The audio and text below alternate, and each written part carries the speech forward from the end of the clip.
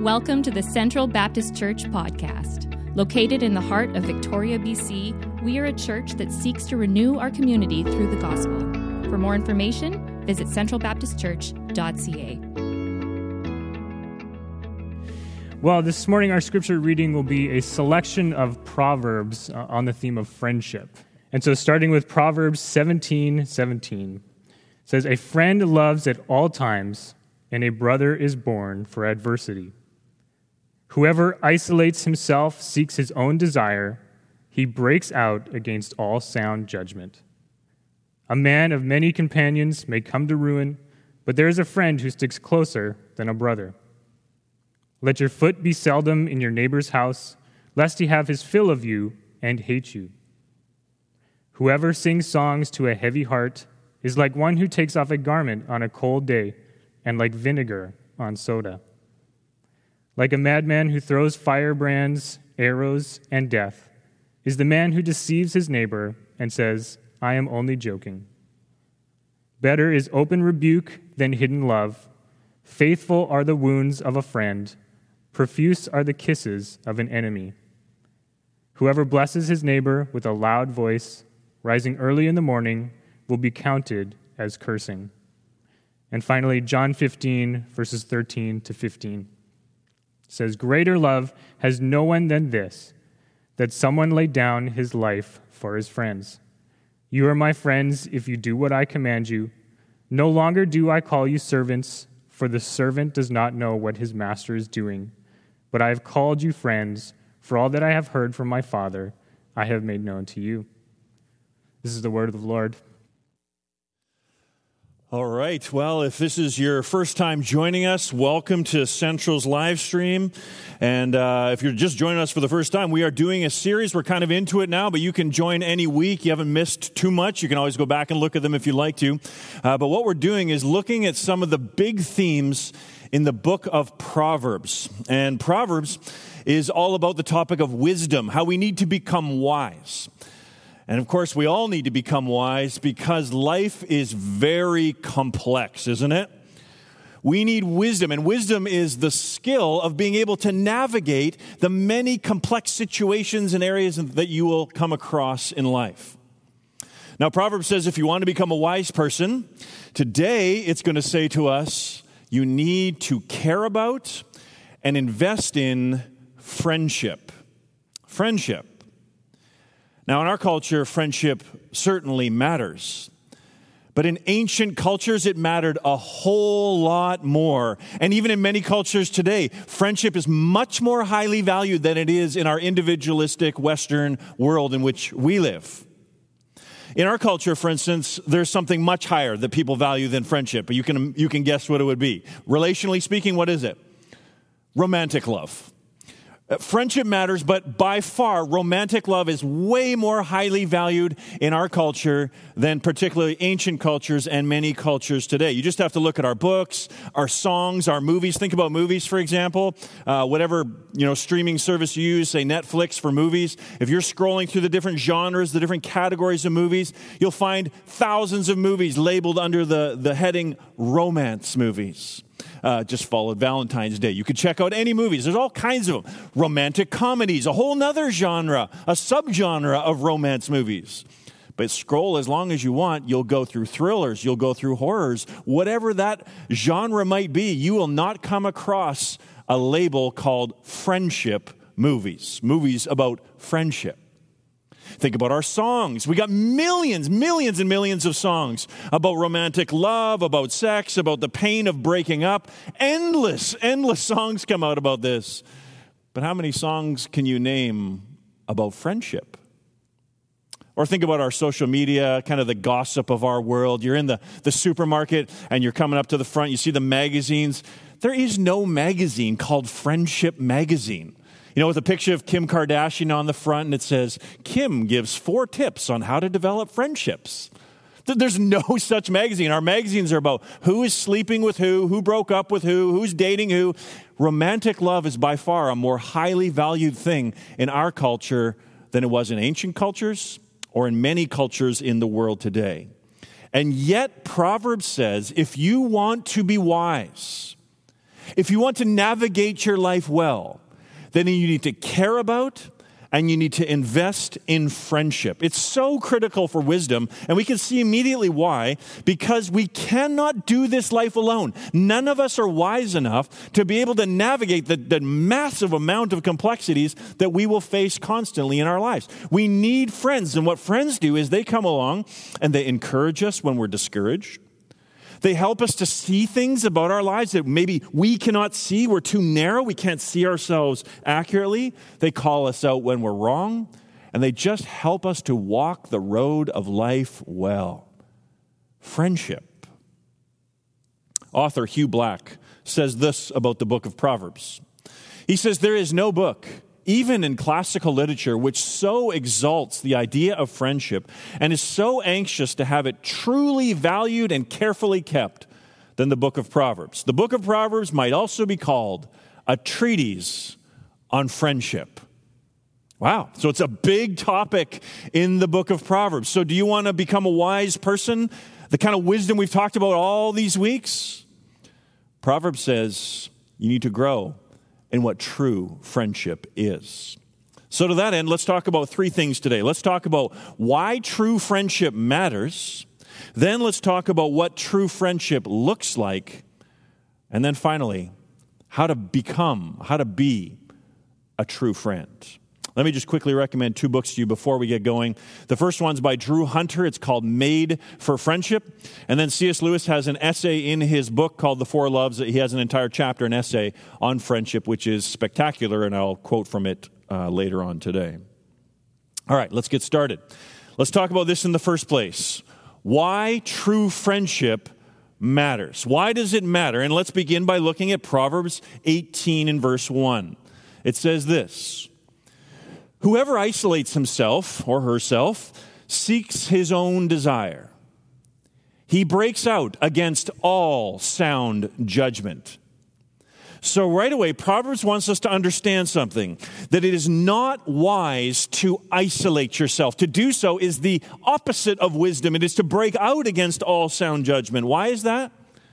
Because we've been created to be social beings. We're social beings. And of course, some of us are a little bit more social than others, but nevertheless, we are all social beings. Think back to Genesis chapters 1 and 2. God creates the world, and then he creates Adam, and God declares that all that he has created is good. But then God pauses, and he says there is something in his good creation which is not good. What is that? That Adam is alone. That Adam is alone. No animal is a suitable companion for him. Now, what's really important about this is that Adam was not lonely because he was sinful. Not at all, because if you track the story, Adam is experiencing this before sin comes into the world. So it's not a result, this great problem is not a result of sin in Adam's heart.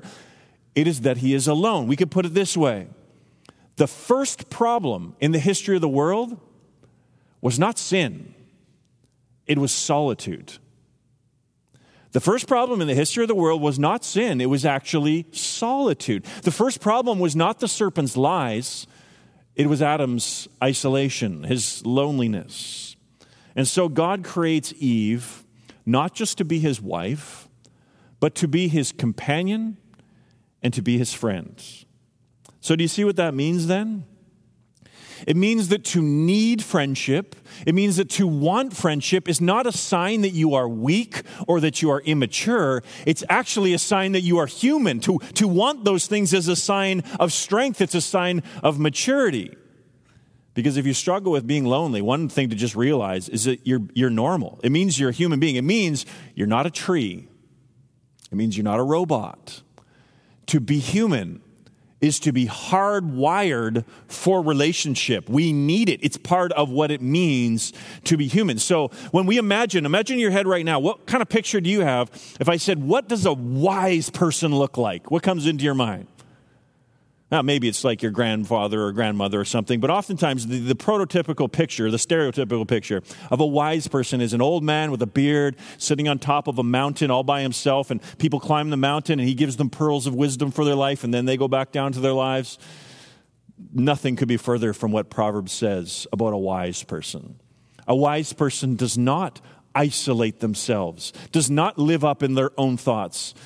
A picture of a wise person might be, three moms walking strollers talking with one another. Might be a bunch of guys going out and playing a game and then hanging out and having a meal together afterwards and talking.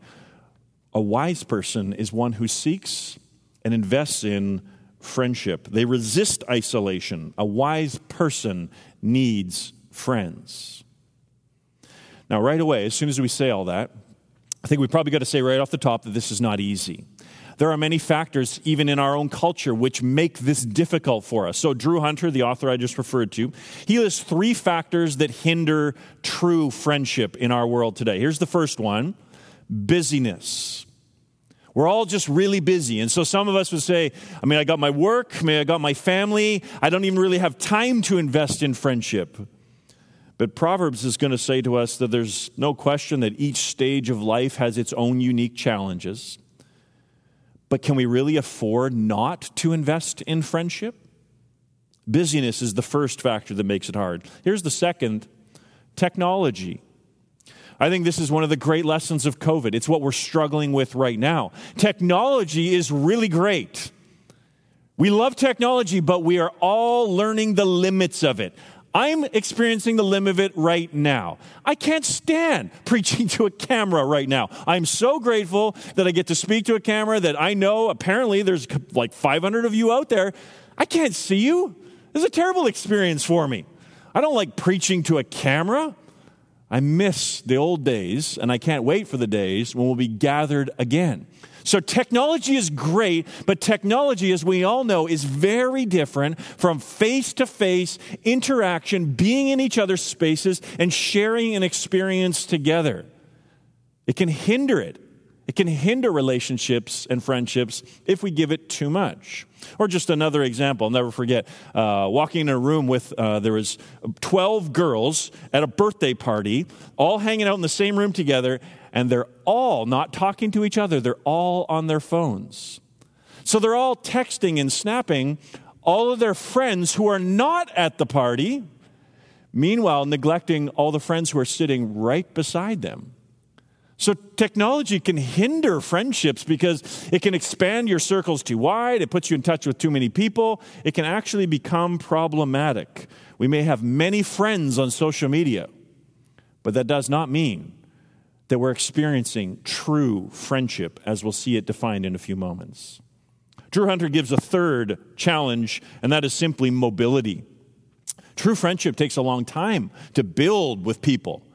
But in our modern world, we move a lot. So when people constantly move, it makes having true friendship something that can be difficult.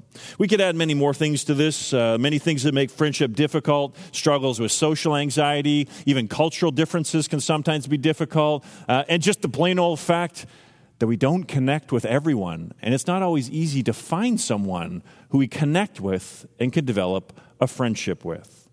There are many challenges to finding and developing true friendships, but Proverbs begins right here with our need for true friendship.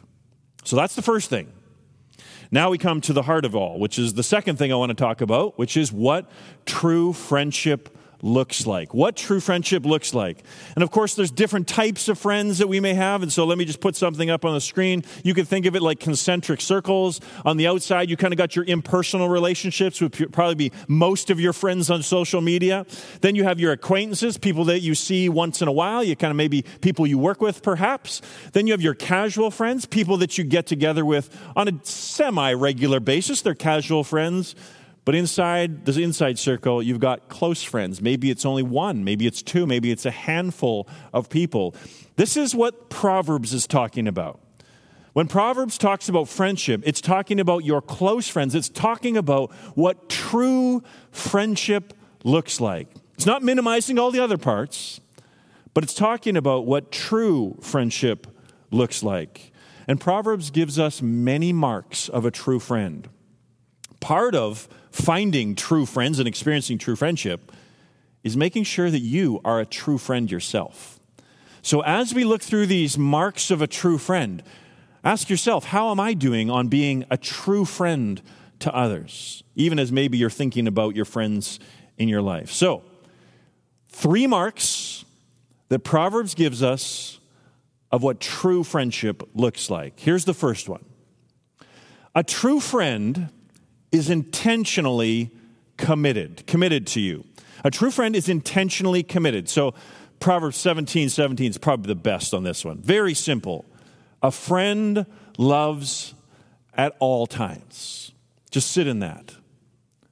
Intentionally committed all the time. A true friend loves at all times. Now, does that mean that true friends always have to be together? No, not necessarily, because here's one of the funny Proverbs. Let's put this one up on the screen. Let your foot be seldom in your neighbor's house, lest he have his fill of you and hate you. Isn't that a good one? I love that proverb.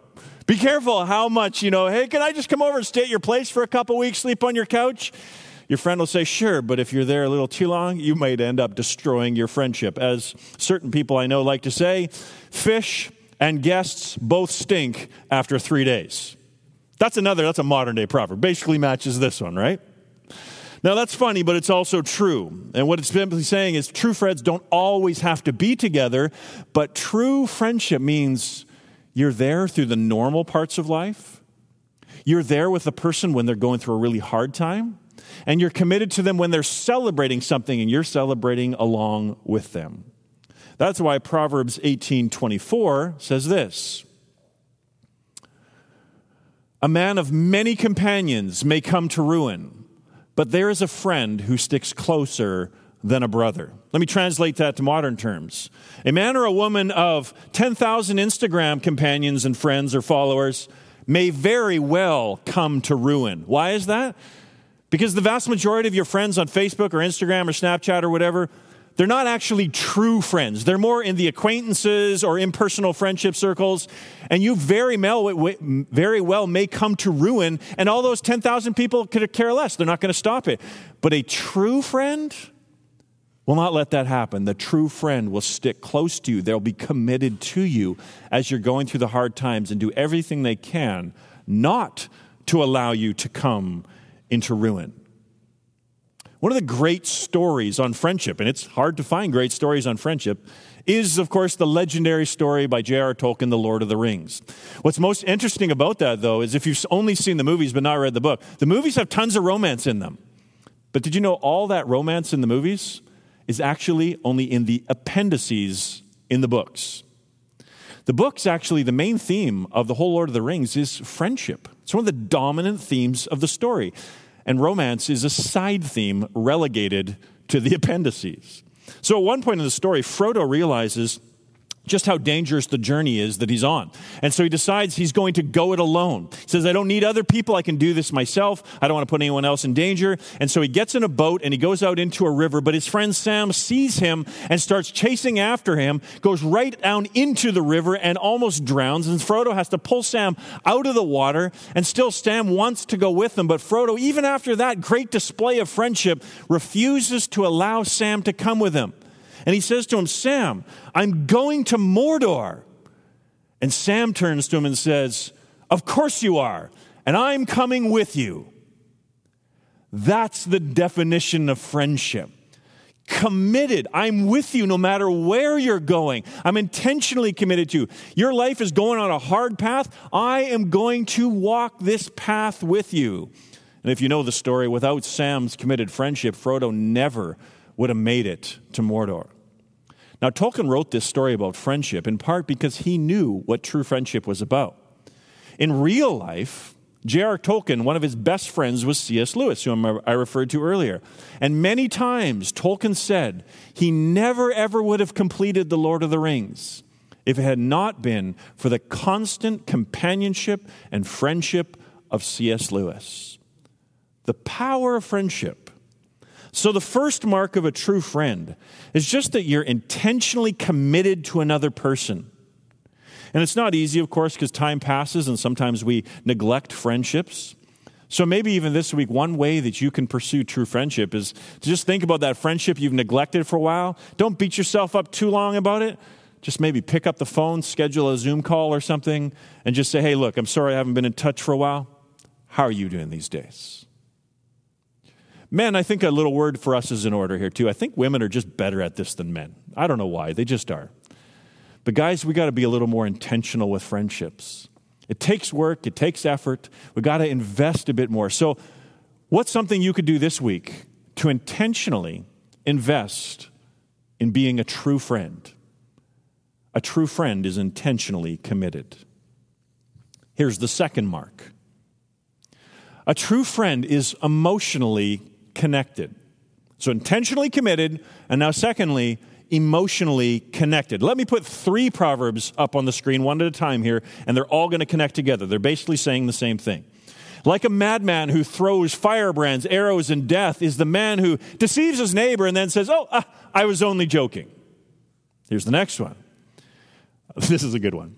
Whoever blesses his neighbor with a loud voice early in the morning will be counted as cursing. We'll talk about that. Here's the last one.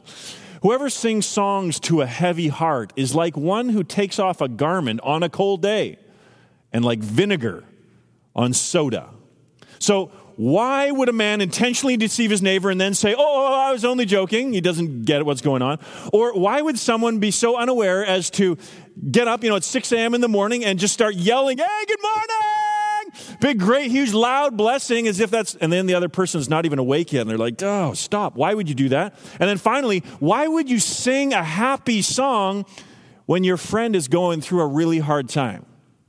In all 3 of these, what you basically got is a lack of emotional awareness. You're emotionally disconnected. The first person in all these situations is totally lacking sense and discernment as to where the emotional state of their friend or their neighbor is actually at. They're out of touch with their inner emotional state. In other words, they can't tell when it's appropriate to joke. On this one, they don't realize you got to wait till someone's had a cup of coffee in the morning before you start, hey, how are you? You don't do that to people when they first wake up. You need to just chill out, let the person have their cup of coffee, and then you can talk to them. Some of you are nudging your spouse right now. I think there's some people in my family maybe commenting to each other at the moment. And the last one, of course, you don't go singing happy songs when someone's going through a really hard time. You empathize with them. You care about their struggle and what they're going through. So a true friend is emotionally connected. When you're going through a hard time, they feel it too. When you're celebrating, they're celebrating with you. That's a mark of a true friend. I love this quote from the 19th century pastor named J.C. Ryle. He says, the world is full of sorrow because it is full of sin. It is a dark place. It is a lonely place. It is a disappointing place. The brightest sunbeam in it is a friend. Friendship halves our troubles and doubles our joys. Isn't that good? You're going through a difficult time. Boy, does it takes away half the trouble. When your good friend calls you up, takes you out for a meal or something, and you just get to share your struggles. You just get to vent for a little bit. It doesn't take away everything, but it halves your troubles. And then when you're going through a great time, being able to share your celebrations, your triumphs in life, sharing that with a true friend takes your joy and it doubles it. So true. As Proverbs 12:25 says, anxiety in a man's heart weighs him down, but a good word makes him glad. We all know the power of that when a true friend has come along and spoken a good word to us and lifted some of the weight off of our hearts. So a true friend then, the marks of a true friend in the first place are you're intentionally committed, and in the second place, emotionally connected. And now here's the final one. The mark of a true friend is gently honest. Gently honest. Look at Proverbs 27 verses 5 and 6. Better is open rebuke than hidden love. Faithful are the wounds of a friend. Profuse are the kisses of an enemy. Now, you know what's going on here, right? This is the kisses like French-Canadian people do. Some Middle Eastern people, I always find this super awkward because that is not my culture. But when friends come up, like guy to guy, girl to girl, whatever, and you kiss, on both sides of the cheek, it's a sign of friendship. So, I don't know. Guys, this is that back hug when you do the 3 times. 1, 2, 3. That's maybe what that is in our culture. It's giving someone a tight hug, whatever the case. Wounds, we all understand what that is. But notice here, you would expect it to say, Faithful are the kisses of a friend. Profuse are the wounds of an enemy. But that's not what it says. It says faithful are the wounds of a friend. What? Profuse are the kisses of an enemy. What's going on here? It's talking about the way true friends are willing to confront one another, to have difficult conversations because they truly love one another. A true friend is someone who will call you out when you're off track. If your true friend sees, hey, you're making some decisions right now that could totally wreck your life, that person is not your friend. They're actually your enemy if when you're about to destroy your life, they give you kisses instead of wounds. The flip side is, you know they're your true friend if they're even willing to wound you, to say hard words to you, to maybe give you some constructive criticism. It's going to hurt. You're not going to like to hear it. But the mark of a true friend is they're going to be honest with you and share when they see that you might be wrecking your life. Now, they do that, like Jesus said, when he said, if you want to confront someone else, first take the plank out of your own eye, do that. But then he said, you are. Some people totally misinterpret this verse. They always love to throw on the judge not. We never judge anybody or anything. That's not what Jesus said. Go on and read it. You are to judge, but the way you're to do it is not to be a judgmental person. You're to take the plank out of your own eye, and then what are you supposed to do? Take the speck out of your neighbor's eye. In other words, you're supposed to do it. But how do you do that? My wife seems to have like a vortex for bugs that go into her eye. Like, well, she'll be out running and all of a sudden bugs just like get sucked into the black holes of her eyes. So she's always getting little bugs in her eyes. And sometimes you can't get them out. And asks me to go in and to try and take the little bug out of her eye. So how do you take something out of someone's eye? Very carefully. Very gently. That's how Jesus says we are to confront. You don't come in with guns blazing. You come on and when you want to talk to your friend in particular about something that's ruining their life and something that's hard, you come in and you do it as gently and as carefully as possible. But what this proverb is saying is it's always going to be wounding for us to receive that kind of constructive criticism. But faithful are the wounds of a friend. Because they're not wounding you like an enemy who's stabbing you in the back with a knife. That's not what a friend does. A friend is wounding you like a surgeon does, where they're only wounding you because they see something that has to be cut out of your life, and so they're trying to heal you. And of course it hurts, but in the long term, even speaking personally, I'm so grateful for friends who've been gentle and careful, but have spoken to me about areas where they say, this is an area you need to pay attention to. That is a true friend, one who's willing to do that. That is what will make you more wise. If you have friends like that in your life, it'll make you more wise, more human, more whole. One of the great examples of this comes from way before my time. But 1935 is when the sequel to the original Frankenstein movie came out. And it was called The Bride of Frankenstein, one of those old black and white movies. And there's a very famous scene where the monster is out in the forest and he comes across a cabin in the woods. And in this cabin lives a blind old man. And so he comes to the door and the blind old man opens the door. But of course he can't see the monster and the monster's growling at him. But he just assumes it must be a man who cannot speak because he can't say any words. And so he invites him in and he says, perhaps you're afflicted too. I cannot see and you cannot speak. I'll get you some food. We shall be friends. Now, right before this scene, the blind old man had been praying down on his knees. He'd been praying that God would send him a friend because he was so lonely. And so over the next few days, this blind old man allows the monster into his house, brings him into his life. They do chores together. They eat meals together. And there's a great scene where they're sitting at a table together, and the monster even begins to speak for the very first time. And the blind man says to him, we are friends, you and I. And the monster says, friends. And he speaks. And then something happens in the movie that never happened, not even once in the original Frankenstein movie, and it never happened a second time at all in the second movie after this moment. And what happens is the monster smiles.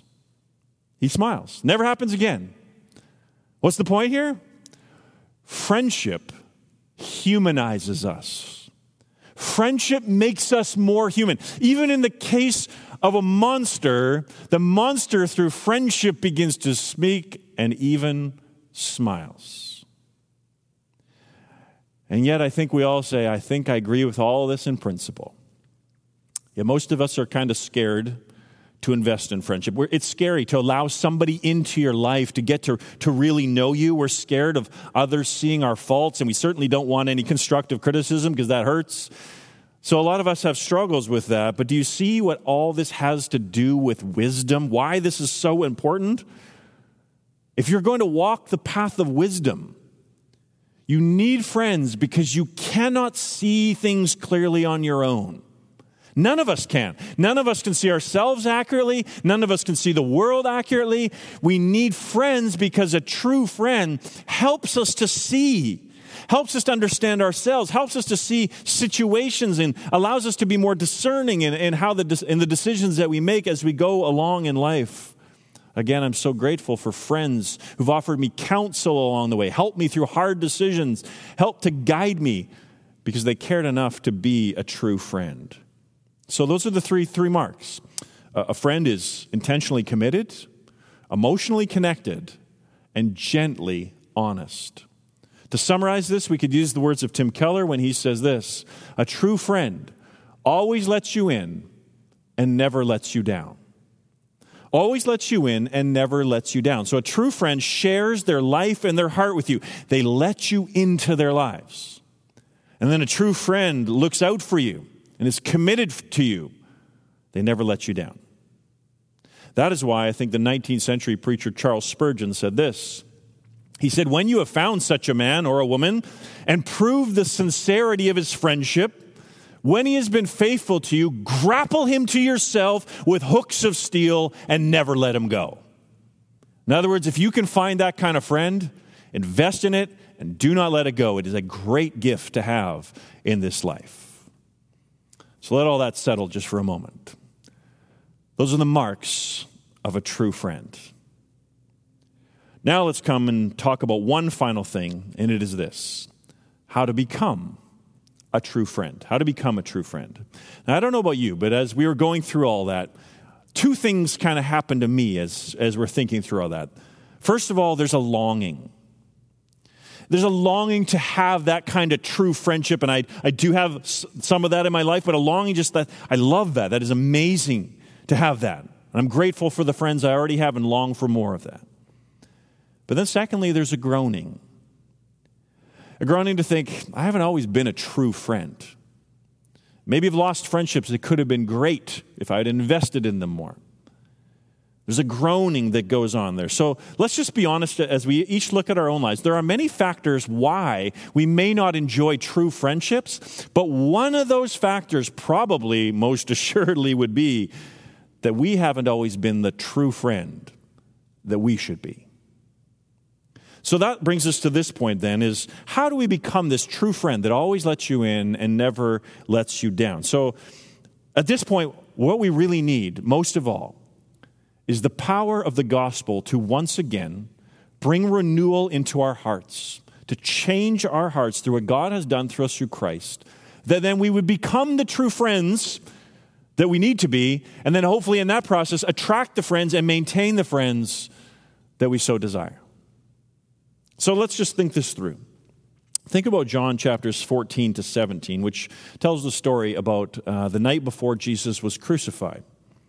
He was enjoying a meal with his disciples, with his friends, his closest friends, and he was trying to explain to them what was about to happen. And so here's what we read. Jesus says, "No longer do I call you servants, for the servant does not know what his master is doing, but I have called you friends. For all that I have heard from my Father, I have made known to you." So Jesus, notice what is he doing here? He's letting them in. Letting them into his inner heart, into his inner thoughts, into what's going on. What does he want them to know? He wants them to know. He's about to tell them that he is going to die. He wants them to understand that his death on the cross is the greatest demonstration of friendship and of love in the history of the world. In fact, we could rightly say that the cross is a cosmic act of friendship. For Jesus now goes on and he says this in John 15:13. He says, greater love has no one than this. This is the greatest of all love, that someone laid down his life for his friends. So what was going on at the cross? What was happening at the cross? Really, it's the greatest act of friendship in the history of the universe. For in the beginning, you remember if you read Genesis 1-3, God walks and talks with Adam and Eve. They are the friends of God. But then, the tragedy of tragedies. Adam and Eve turn their backs on the only one true friend that there is, God himself. Adam and Eve ignore God as their friend. They're indifferent to God as their friend. They betray God as their friend. And this is the story of the human race ever since, that we have not been the friends of God. We have betrayed him. We've gone against everything that he asks us to do, everything about what it means to be in a relationship with him. We have betrayed his friendship. Not only that, we've ignored him. We've been indifferent to him. We do not worship him. The history of the world is our lack of friendship to our Creator who made us and who loves us and who gave us everything in the beginning. Now, what would you do, just asking you this question, or what have you done in real life, when a friend has totally betrayed you? What do you do in that situation? What if it's not one betrayal, but it's betrayal after betrayal after betrayal? The obvious answer is we walk away from that friendship. That's what we do. We walk away from it. But listen to the story of the Bible. God is the friend who has been betrayed over and over and over again. And yet God does not walk away. He doesn't walk out of the universe, close the door, and say, fine, I'm leaving you guys behind. He does not do that. Rather, the story of the Bible is the story of how God has done all that is necessary to reconcile the friendship that he wants to have with humanity. But just as in any case where two people are totally at odds because of something terrible that's happened between them, that thing needs to be made right before there can be reconciliation. And so this is exactly what God does. This is the whole message of the cross, that at the cross, God reconciled us to himself.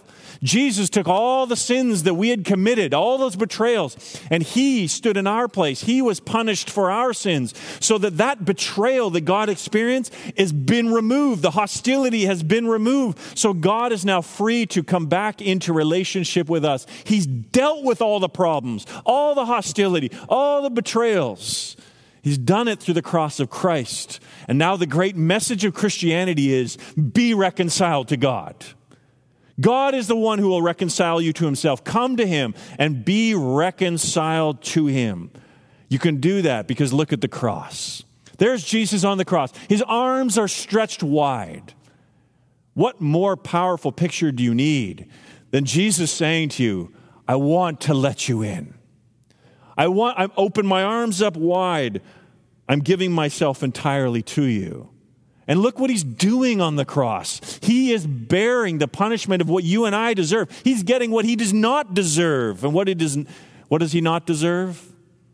To be forsaken by God himself. For on the cross he cries out, my God, why have you forsaken me? He is being forsaken because he is taking all that betrayal, all that sin that we had on himself. And so there's that tear in the relationship with his own Father. Jesus on the cross experienced cosmic isolation, cosmic solitude when he was forsaken of God. And here's the big question.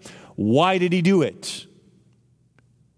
Jesus experienced cosmic isolation so that you could receive the hand of friendship from God himself.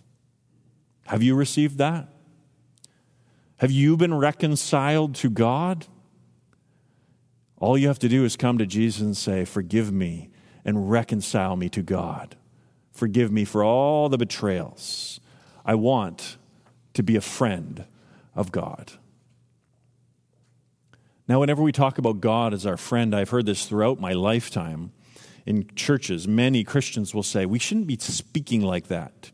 to speak of God as our friend. It dumbs God down. God is the creator, the mighty one, the holy one, the almighty one. We should not be speaking in such low terms of God. We got to exalt him. He deserves reverence and respect. And when I hear that, I think there's just enough truth in that statement for it to be said. But friends, it could not be farther from the story of the gospel.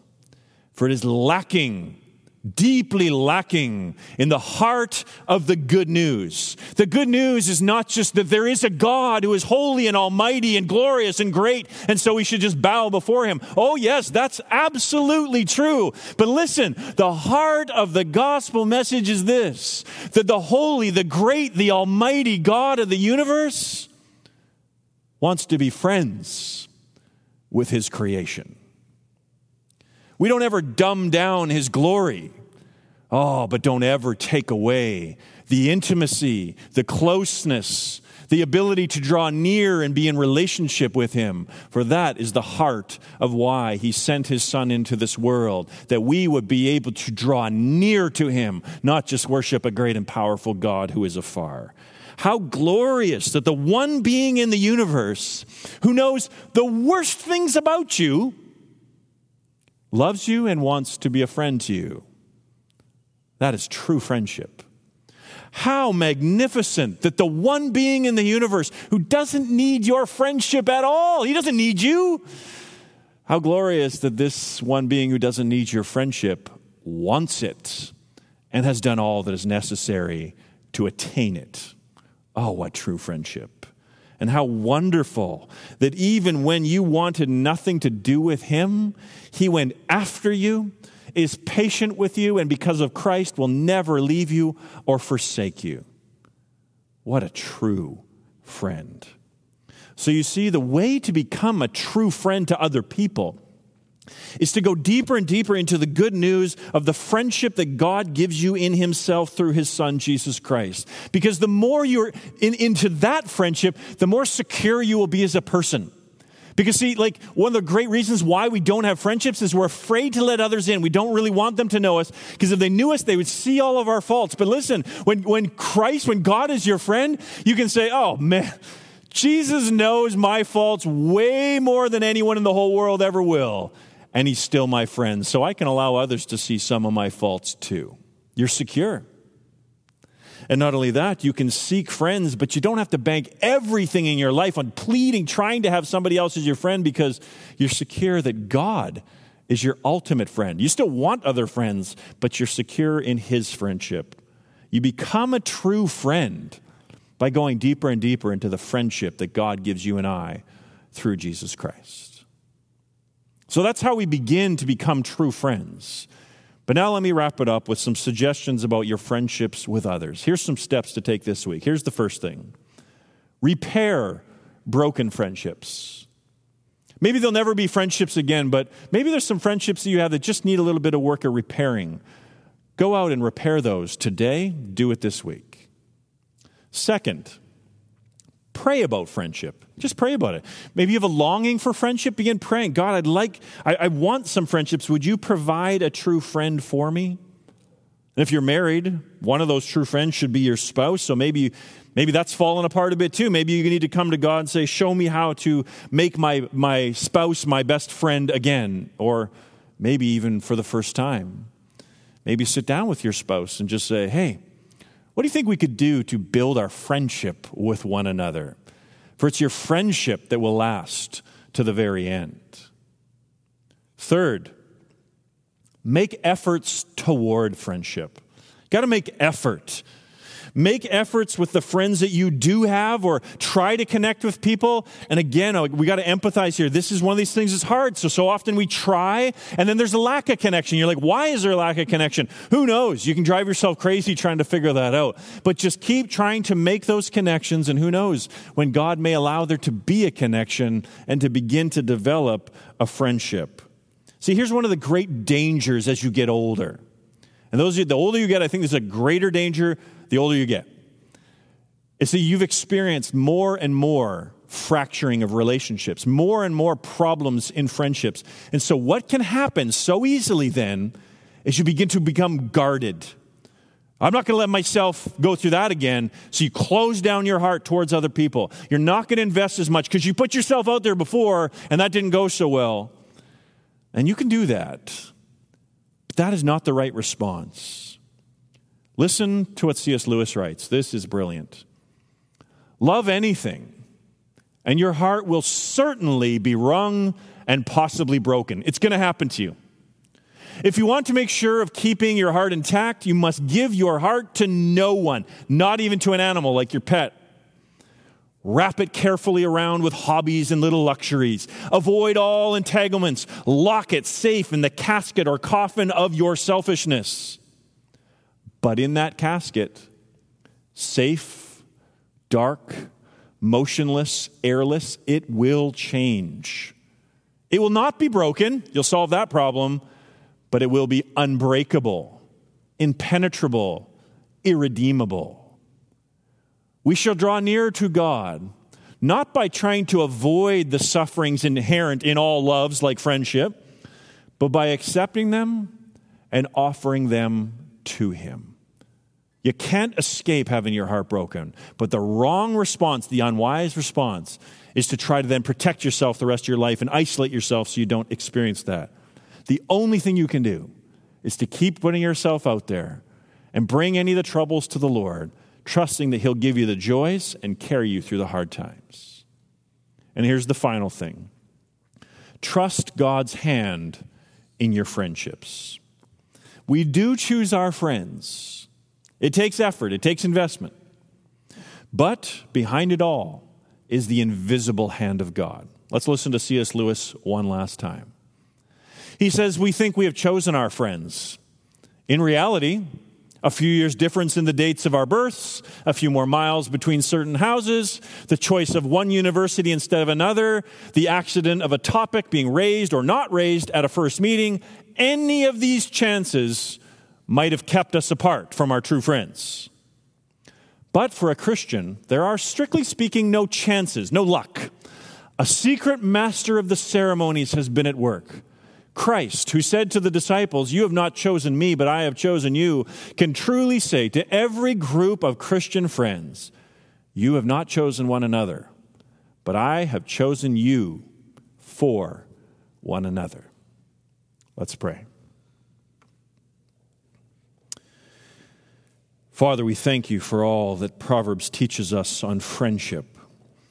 And Father, this morning I pray that you would enable each one who's listening who has a longing for friendship, that you would provide that. And at least one other person.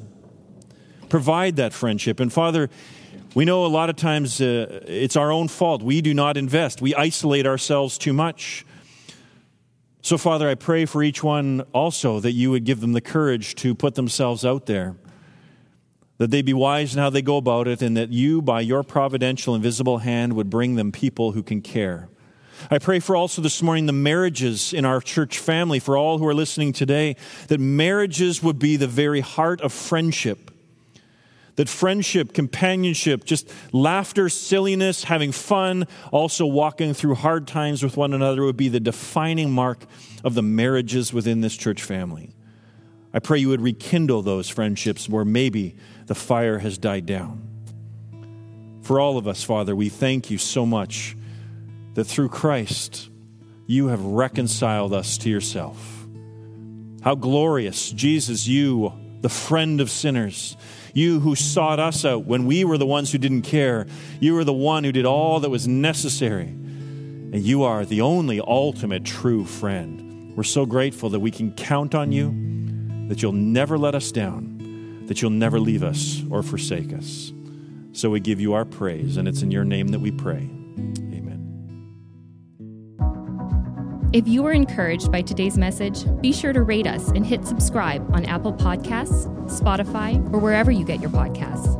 To experience other talks, videos, and gatherings, visit us at centralbaptistchurch.ca. Thanks for listening to the Central Baptist Church podcast.